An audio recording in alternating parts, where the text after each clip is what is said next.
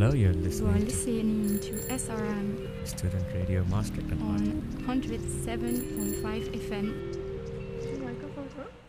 Yes, the microphones are on tonight. My name is Shah. I'm doing the tech tonight. This is Student Radio Maastricht on RTV 107.5 FM. Thank you so much for tuning in. This is being broadcast from the studios of RTV in Banca Studios on Bancastraat. And today we have a special episode coming up. We are really delighted to welcome Paloma Perez, the producer of the podcast I Am My Best Friend. Paloma, can you please introduce yourself to our audience and also say a little bit about your podcast? Yes, hello everybody and welcome to my podcast. I Am My Best Friend. So if you're new here, I'm very, very happy that you're coming onto this journey because I'm currently in the midst of restarting my podcast.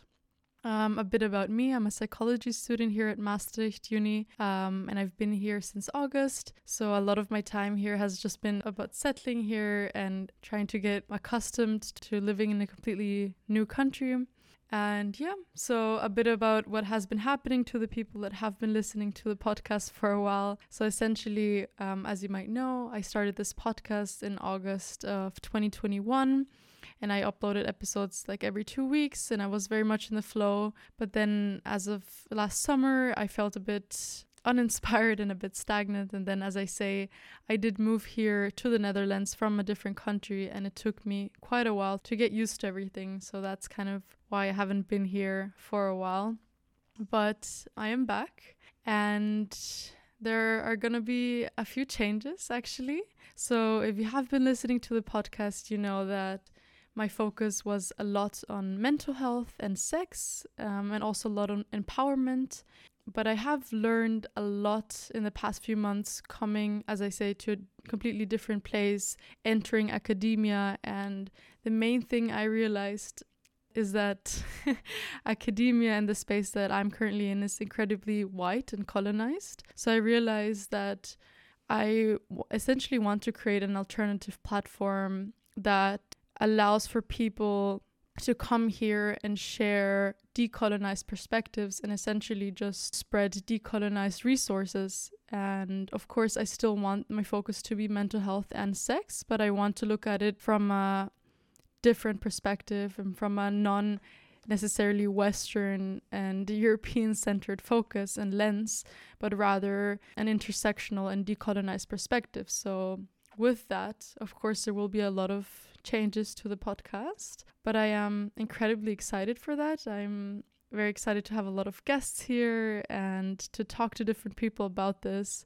And yeah, of course, we are still our best friends here, even if I might change the name of the podcast as well. But it's still very important that there is a focus on self-love and self-empowerment in this podcast. And yeah, so I'm very, very happy about that. Today's episode will be quite important, or it is quite important to me to talk about this topic. It is about consent and also about something called arousal non-concordance, which I will be explaining later. But for now, I hand back to you. Thank you very much. I think I'm also very curious to hear your perspectives, also given your background in psychology and neuroscience. Does make a lot of sense. And I think now we'll take a short break. Thank you very much, Paloma, for introducing the podcast and yourself. We'll be listening to the song called Introduction. Come on, the soiree. So I think it's a perfect way to start the soiree. Talking about consent, thank you very much, John JHSW Weilacher, for giving us consent to use your tracks. This track is indeed by John JHSW from UAOHMS Studios, made in Maastricht, as you will find on Bandcamp under the name for this particular album, Gletchy Botnick and Striker F Legacy. So I think it's time to hit it. Yeah, Gletchy Botnick, anti-prom, anti-prom, anti-prom, yeah.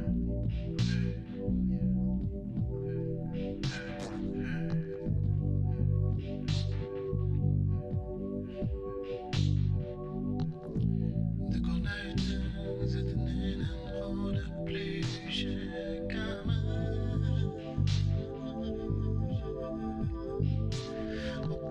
alle blusjes og fras og den egen hånd og det salon derfor. En behandles for seg med vintage patroner, de er viktig. Eller handen kan den on het plafond, kristallijnen kandelaar. Zij zitten daar met vijven, de heren contempleren over hun volgende soirée. Ze drinken koffie, roken sigaren, met elk glas cognac erbij. De nieuwe introducee, sprak de man met de snor. Zal deze geblinddoekt of met open blik de zaal in worden gevoerd? Deze keer met open blik wordt antwoorden. Wij willen de angst van onze introductie proeven door de blik van onze subject.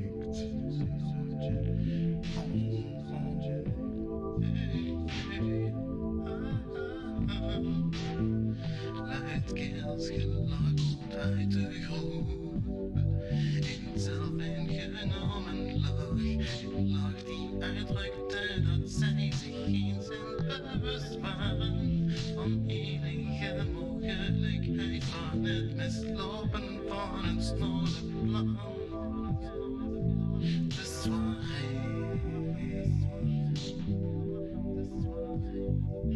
een soirée.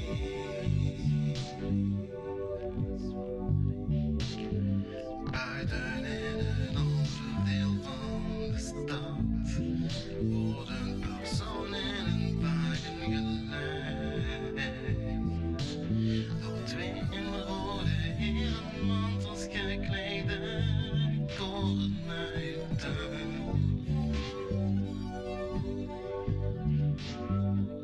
Ze stonden gereed aan de kant van de weg. Een van hen wegen de nacht bij het park waar zij wachten te worden opgehaald. Opgehaald, het is nacht. Bron, een androgyneheid die zich vereenzelvigde als een zij. Was de eerste die de wagen stapte. De wagen was een van de nieuwe Tesla bolides met veel technologie ingebouwd. Vergeefselijk prepareren van de sujet. Verschillende psychedelische stoffen in de cabine worden geblazen, zodat de geestelijke staat van de inzittende perfect getuned zou zijn voor uitbraak en de kelder de soirée zou plaatsvinden.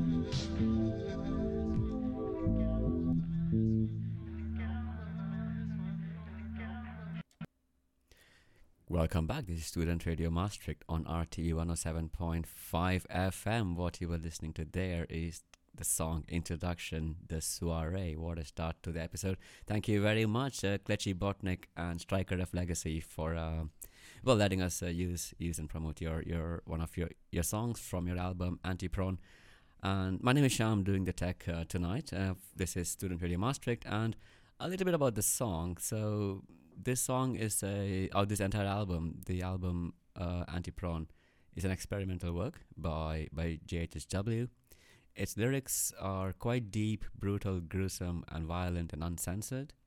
It was supposed to be made into a film at some point, but they decided, due to the graphic content, to turn it into, well, this amazing album called Anti-Prawn. You can find this at jhsw.bandcamp.com, where you can find all his other albums as well.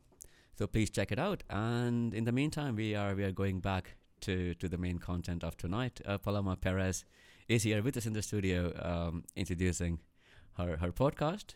And Paloma, can you please carry on? Yes, of course. So welcome back, everybody. As we mentioned earlier, this is a podcast about mental health and sex, and with a decolonized lens.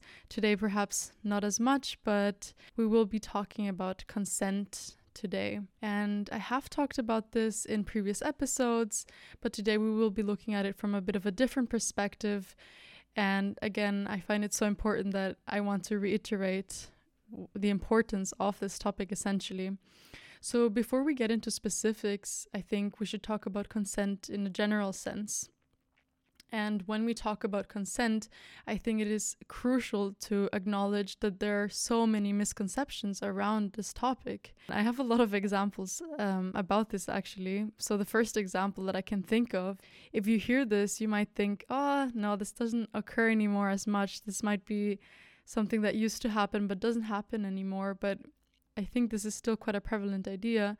So I will explain with the following examples. So one of the biggest misconceptions around consent is that as soon as you're in a committed relationship or in any kind of relationship, that consent is kind of seen as a given, or that a partner has to be willing to engage in any sexual activity at any point, whether they want to or not.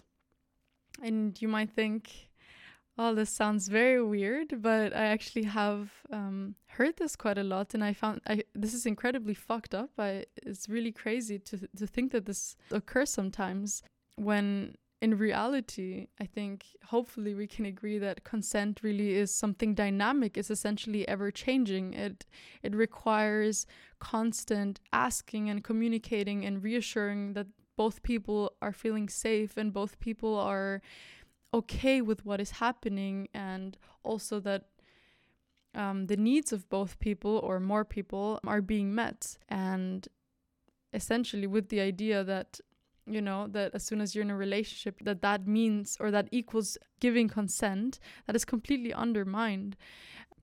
So yeah, that's a very fucked up misconception. I think that's still quite prevalent about consent. And then there's another example that I was thinking of earlier today, which has happened to me as well.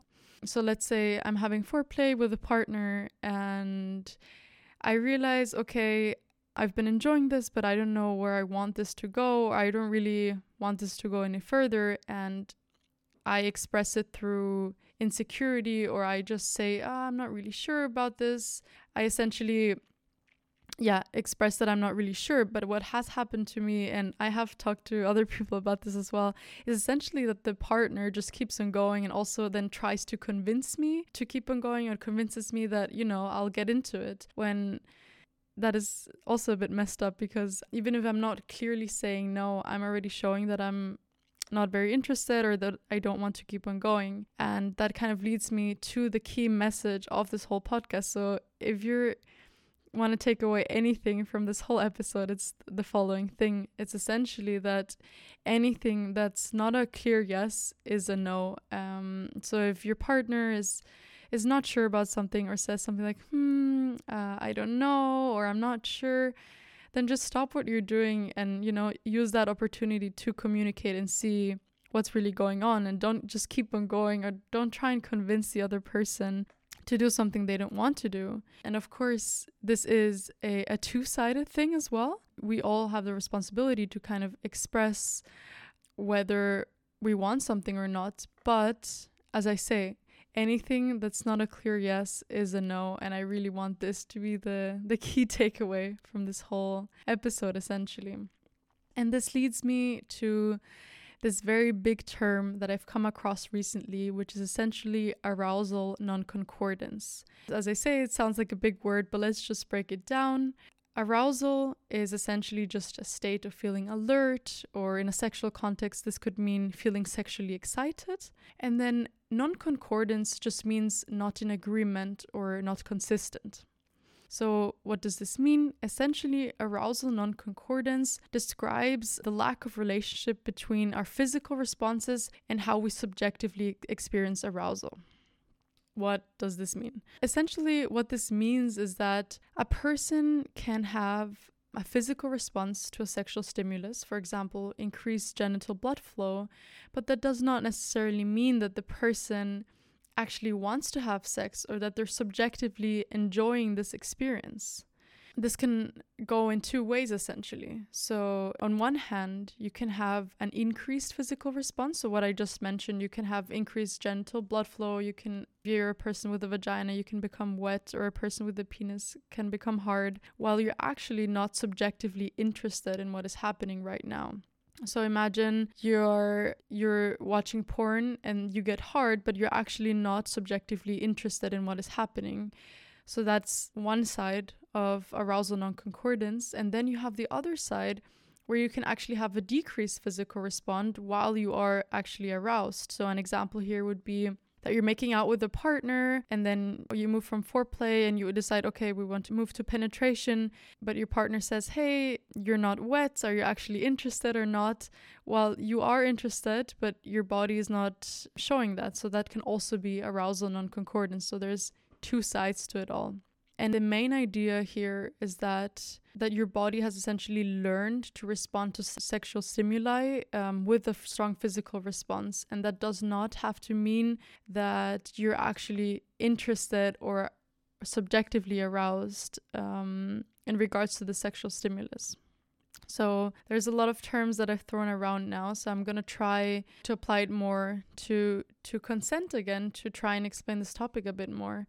So understanding what arousal non-concordance means will help us a lot in understanding consent. I would like to put out a little trigger warning here. I will be mentioning assault and perhaps sexual violence, and also we'll be talking about victims a bit later on. So if that's triggering to you, please perhaps skip this episode or listen in a bit later. I think there's quite a big myth and also, again, a misconception about non-consensual actions. I think we have this idea that if we were to be in a non-consensual situation sexually, our bodies will not respond. I think we often have this idea that we will not feel aroused at all. But arousal non-concordance would explain that is not always the case. So if we were to be in a non-consensual setting, our bodies still might be displaying a physiological response while we're very obviously not interested or not aroused by what is happening, subjectively speaking. Has this happened to you, that you said no in some kind of sexual setting, but your partner said, oh, but you're so wet or you're so hard? And again, you're very clearly saying no. The subjective experience is very clear. I'm not interested, but your body is showing something else because it has learned to respond to a sexual stimulus. And what is the key takeaway here again is just that we need to listen to our subjective experience, essentially, to what we want, what we like. We need to listen to our own needs and desires instead of focusing on the physiological experience and focusing on, oh, she's wet, so she must be aroused. And yeah, unfortunately, consent is breached quite a lot when it comes to arousal non-concordance, or it can be explained by that, I guess. And that's again where I will put out the little trigger warning, so please skip this part if this triggers you in any sense. But there has been a lot of issues, for example, in legal cases where victims had orgasms or were aroused physically, and then this is in the US, so the jury essentially was convinced that this person was actually interested in what was happening, although their consent was very clearly breached and they were not interested in what was happening. So that's really, really problematic. And another thing that happens a lot is that, and I found this in a few studies, is that victims are actually less likely to report their abuse if they were aroused during the abuse. And this is just because there's so much self-blame and shame that often happen when victims of assault and sexual violence notice that they are aroused during the act. But now, understanding what arousal non-concordance means, we know that being aroused while someone is completely breaching your your consent and completely undermining you as a human being. Just because you're physically reacting to that does not mean that you're subjectively into it or interested. And I think that's so important, and it's really important that we do talk about arousal non-concordance, and that we start doing a bit more research about it and learning what it really means, because obviously I have broken it down in a very basic way as well.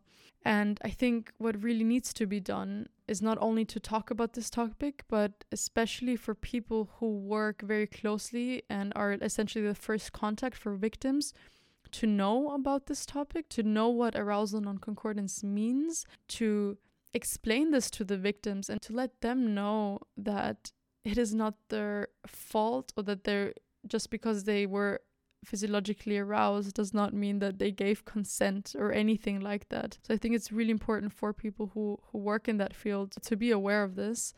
And yeah, that also leads me a bit to what we can do.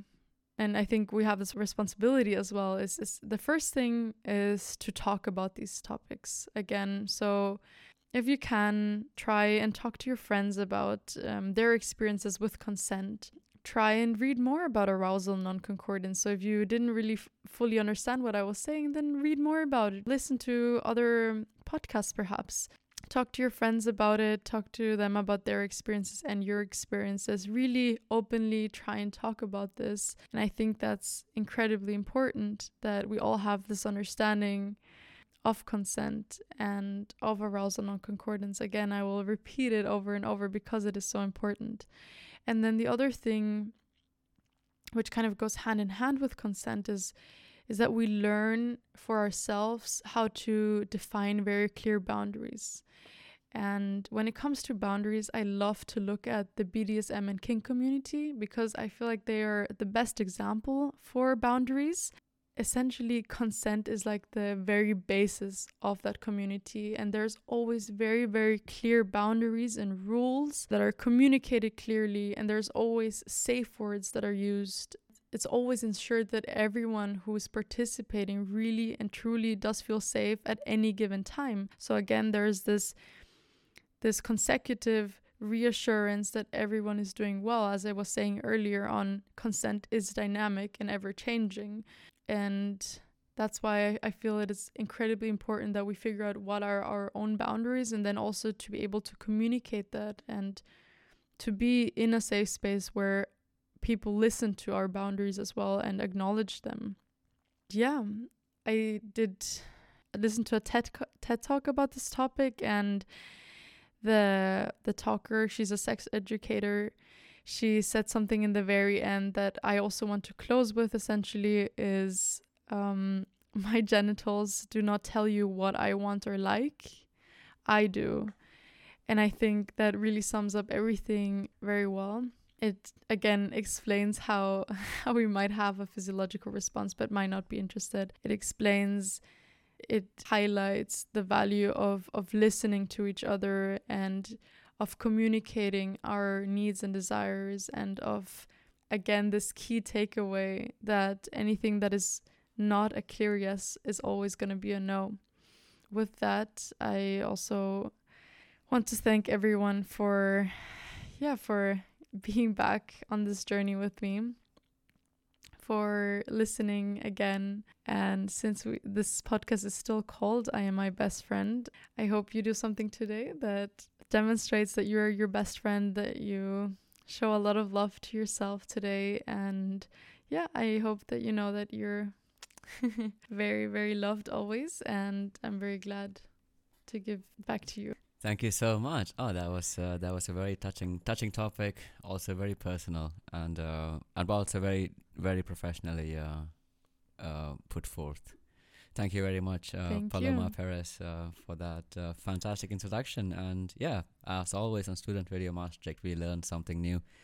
Actually, the album of the song that we played earlier, the introduction soiree song from the album Antipron by Kletchy Botnick and Striker F Legacy, also has some dark content within. So thank you very much once again. well, in this case, I will say Kletchy Botnik and Striker of Legacy as alter egos for the project JHSW Universe.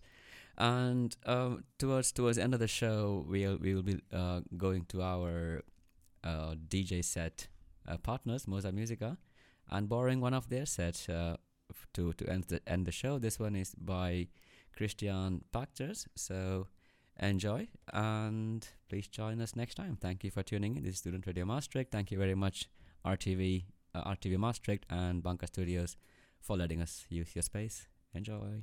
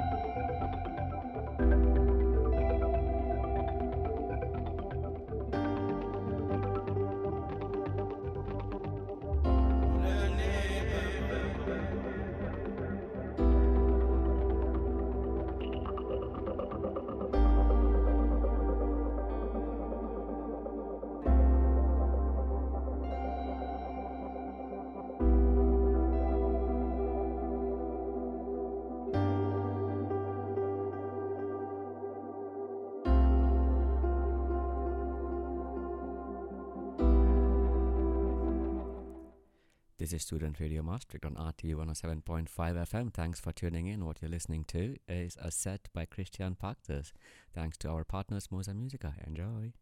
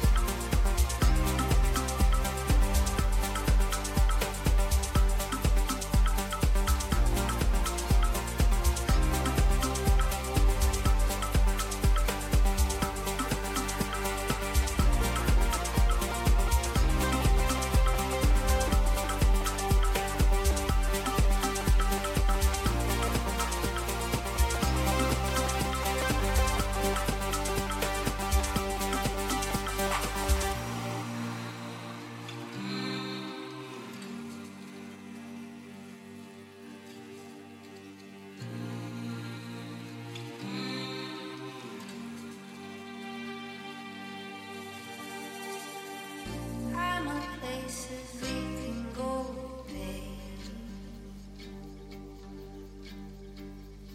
Coming home, come on.